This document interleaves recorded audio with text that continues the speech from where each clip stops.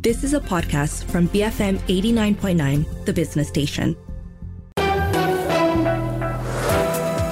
What's the Focus on BFM 89.9, the business station. 9:36, Friday the 9th of June, and of course you're listening to The Morning Run. This segment is WTF, or What's the Focus, our weekly roundup show of the top stories this week and other news tidbits that you might have missed, where you get to see Mark Tan, Philip C. and Wong Shao-Ning unleash themselves on listeners. What are we unleashing? Can I just clarify? All the news that we just cannot get over, or things that just still tickle us until Friday. First off, let's talk about flying, right? Philip, one of your favorite things to do. You were telling us about your day trip to Singapore, buzzing in and buzzing out. Yes. But thanks to people like you, airline financial performance is close to what it was pre-pandemic levels, almost there. IATA is projecting net profitability in 2023 to $9.8 billion US, and I think every airline is rushing out to put orders for non-existent planes. Yeah, so this comes at the back of Singapore Airlines reporting a record annual profit of $1.63 billion US. And over here in Malaysia, Malaysian Airlines saw its best ever quarter performance with record net profit after interest and tax of $1.46 billion. Interestingly enough, if you look across to the northern border in Thailand, they are planning to launch 4 new airlines with really cool airlines starting operations with a fleet of Airbus A330 and A350. Just to clarify, Really Cool Airlines is actually the real name of the airline. It's actually called Really Cool Airlines. It's not really cool that they have an airline. It's actually called Really Cool Airlines. I think that tickled me. Thanks for that I just thought it was very important clarification. I think it's just very important to clarify that.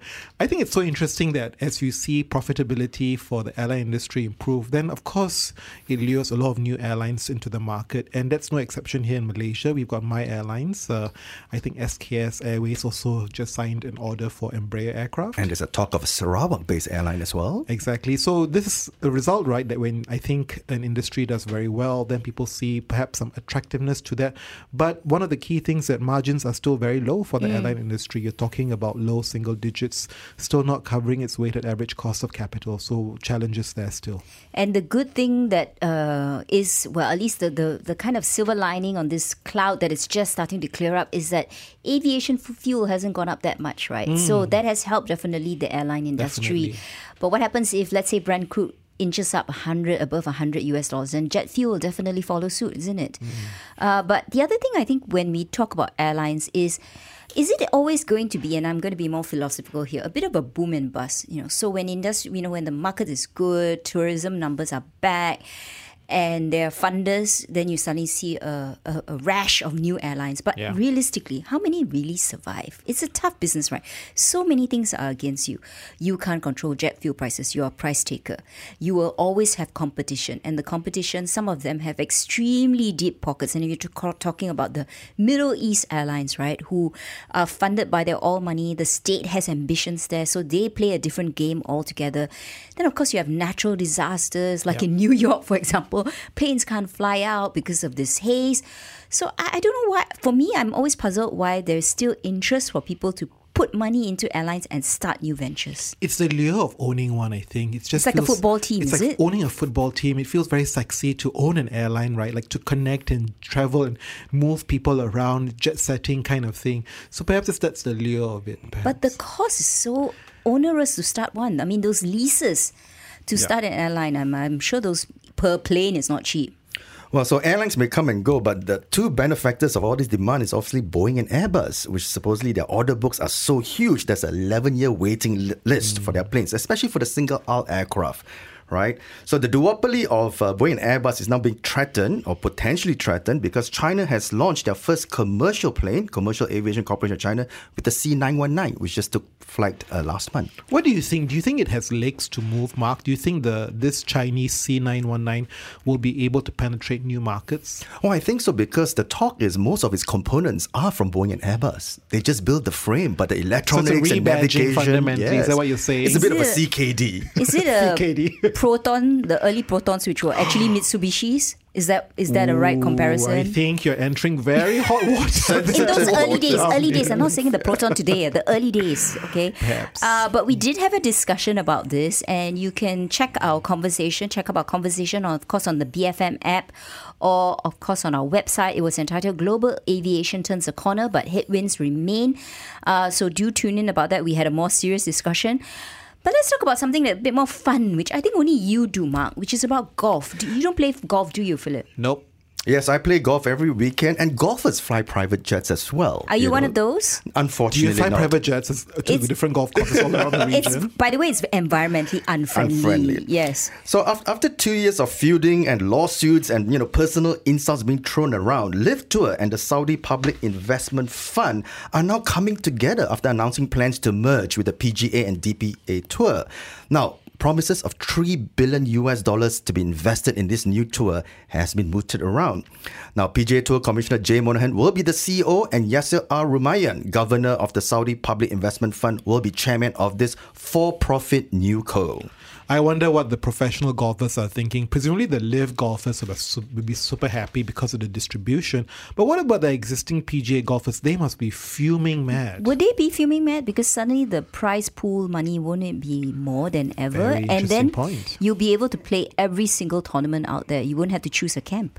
The PGA golfers be fuming mad because they did not take up the live offer. Because live so they missed out on that bonus. They missed out on that 100 million signing on bonus where live golfers got. And Phil Mickelson was rumored to have 200 million, and Tiger Woods was rumored to have been offered 400 million. Okay, so you know what you should do? Everyone, if you have children, train them to be golfers, because when I hear that sum of money, my goodness, there's so much money involved in golf.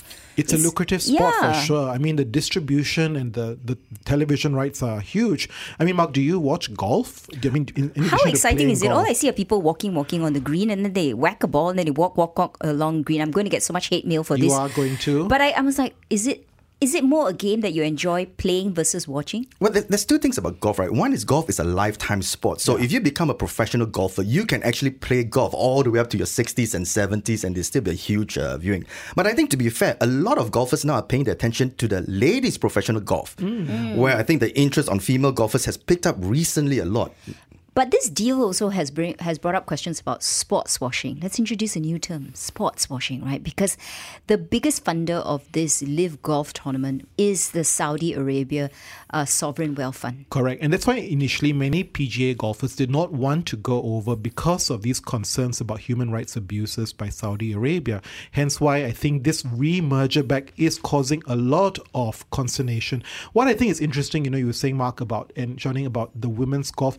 I think golf is a very interesting alternate sport. And I see a lot of professional sports players for other sports actually take up golf as a second game. Once they retire from their main sport. Even when they continue playing games, right? Their core game, like President Barack Obama, he loves playing golf. It's like a great balm for the current high-stress environments they're in.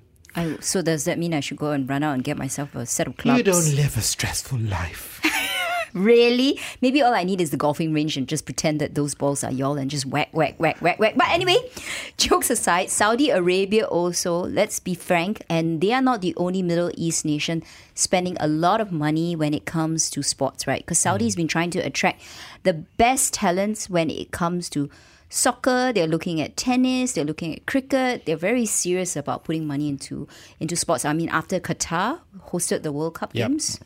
Grand Prix is one more example where I think there's a lot of money coming through. And what I think is very interesting is football sports clubs. Initially, there was also a lot of talk, right, about foreign companies investing, but you see also very famous players moving beyond Europe. Okay, we're heading into some messages. We'll come back with a look at the local news that has kept us excited. Keep it here, BFM 89.9.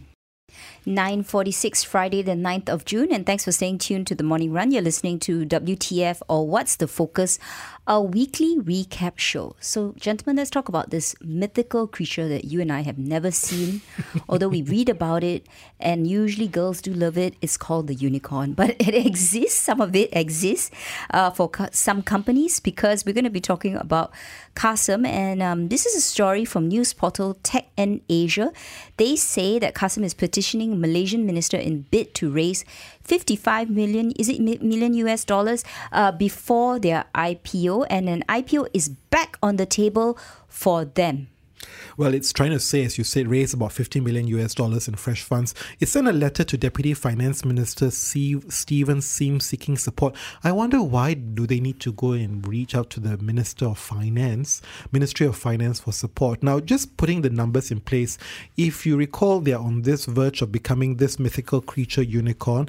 That means a valuation of 1 billion ringgit, if I'm... US 1 billion. US 1 billion ringgit. So really, with $45 million US contrarian to the value that we are understanding them to be approaching, I wonder how big this fundraising exercise is and how important it is to IPO through this way. Well, Custom has also issued a statement actually, and they say that their newly established retail line, Custom Certified, contribute to 35% of total revenues. They are in okay financial health, more than okay, because they say they have a robust liquidity position of over 150 million, and it gives them sufficient runway before a break-even point, which they have said on air with us, because they just had a breakfast grill in April, and that they said they were on the pathway to breaking even, and they would actually probably be making some money towards year end, if not next year.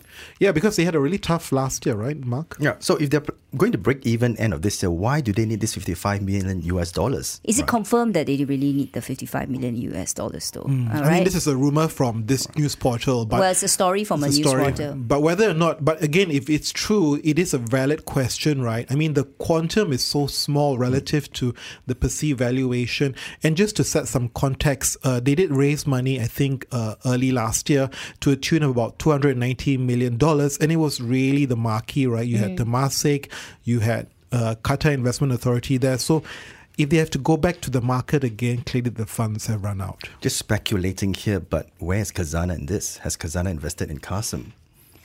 Actually, I'm not sure who the investors are, but they are looking to they are looking at a dual listing in Singapore and the US. I think that's what they're contemplating.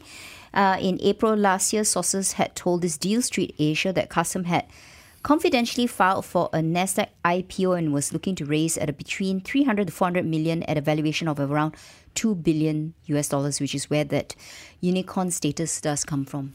The other interesting thing about Qasim is it reminds me of the whole Uber versus Grab battle here in Malaysia. And in Malaysia right now, you've got Qasim versus My2Car. And they're both competing for the same set of customers. They're both opening up stores, and they're basically overpaying for some of the prices of cars that they're buying before they sell it off. The big difference between Uber and Grab was that they did not have a common shareholder, which was, remind me, who's the Japanese? SoftBank. So in a way, Uber departed from Southeast Asia, let Grab take over, because at the shareholder level, they had something in common, right? But for Qasim, I think it is a tough market, because last year there was a shortage of cars, right? So you could sell whatever you had on your lot very easily. But the model is such that it needs to be capital intensive, because normally they buy the vehicles from you, they keep it on their lot, and then someone comes in and takes over that car and they make the spread. But is there still that demand out there? And if you haven't been able to sell your cars, you need to sort out that stock, because otherwise you're going to have to write off inventory very, very quickly. Which I believe they did write off some inventory at the beginning of the year, but you are spot on, Shining. It's very much a used car business market. And we're looking at the latest MAA numbers.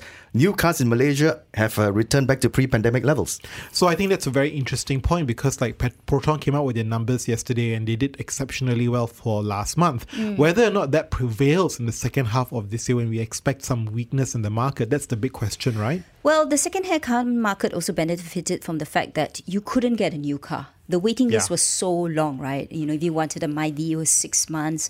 You wanted an X70, it was like, another 6 months. X50, another 7 months. So people said, look, I need a car desperately. I'll just go and buy a second-hand one. But now if the car manufacturers are able to give you a car within 1 to 3 months, maybe the demand for second-hand cars is going to dry up. Very interesting point. So it's an indicator of the health of Qasim, the price of new cars, right? If you're seeing deep discounts, then they're in trouble. If you see long waiting lists, perhaps they will prevail and do pretty well. It also is not going to be helped by the fact that interest rates are going up. People feel maybe their belts are tightening, they want to upgrade their cars, and you don't change cars every year, right? So usually, a 5-year car cycle? But in the meantime, shall we shift our attention to, jokes that aren't funny? So I'm not talking about you, Philip, but Singapore has apologized to Malaysia for the offensive remarks made by a stand-up comedian who used a US platform to run down Malaysia, including with what some say is a bad joke on the missing MH370 aircraft.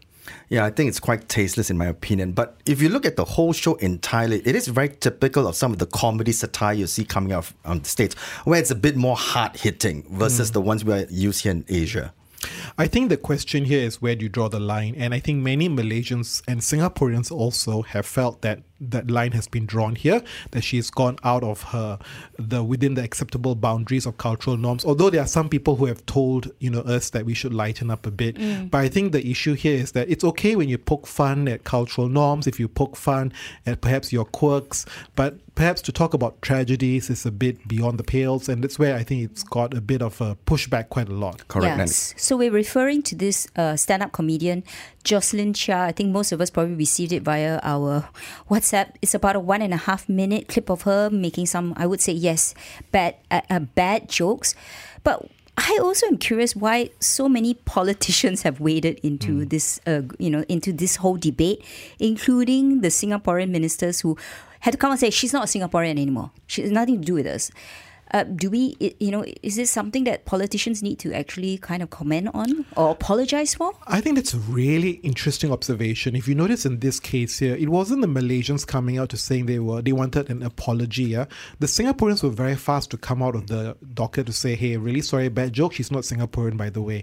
So I found the Singaporean response very fast and rapid in this case here. Correct. So the Singaporeans have disavowed her. But what we did hear over the grapevine is that UMNO Youth will be doing a march to the United States Embassy to protest over this joke. So I suppose if the Singaporean ambassador did not come out to say that, the march will be going to the Singapore side rather than the US side. Okay.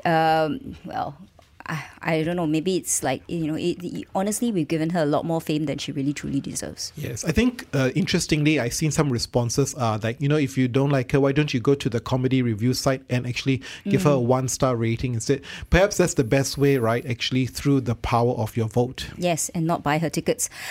In one quick news, which I think impacts me, because I like to cook. Well, the price of eggs and chicken in the market will be floated from July 1st onwards. This is our PSA to all who are going grocery shopping out there. But for me, it is a good thing. I'm not a big fan of artificial price barriers in one form or another. But the Domestic Trade and Cost of Living Ministry would control the prices of these two items to ensure the supply of chicken and eggs in the market is stable after the subsidies end. So the question now is, how much will it go up by once these subsidies are removed, right? The other on the flip side is there's also been talk about sugar subsidies being removed, where previously the price of sugar was at $2.85 from a previous higher level of $2.95, and there's also some lobbying to remove those price control caps. So, I think Mat Sabu has a lot to do in terms of controlling food security and food prices for the country. I mean, broadly speaking, right, there's a whole discussion now intensifying over removal of subsidies. I mean, we just talked about last week petrol subsidy removals for the T20. Now you're talking about food. The issue here is that with the petrol it was very targeted at T20. But now with the removal of these foods, are they going to be selective or broad-based, right? Yeah, and you have to do it carefully because you also don't want inflation to go crazy, right? So it's the balancing act that really is critical. And for those vulnerable households, you do need to make sure that they're still getting what they need, and perhaps cash handouts is the solution in the longer term. But that's all from the morning run on WTF. Coming up next is the 10 a.m. news bulletin, and then it's over to Enterprise. Keep it here, BFM 89.9. You have been listening to a podcast from BFM 89.9, the business station. For more stories of the same kind, download the BFM app.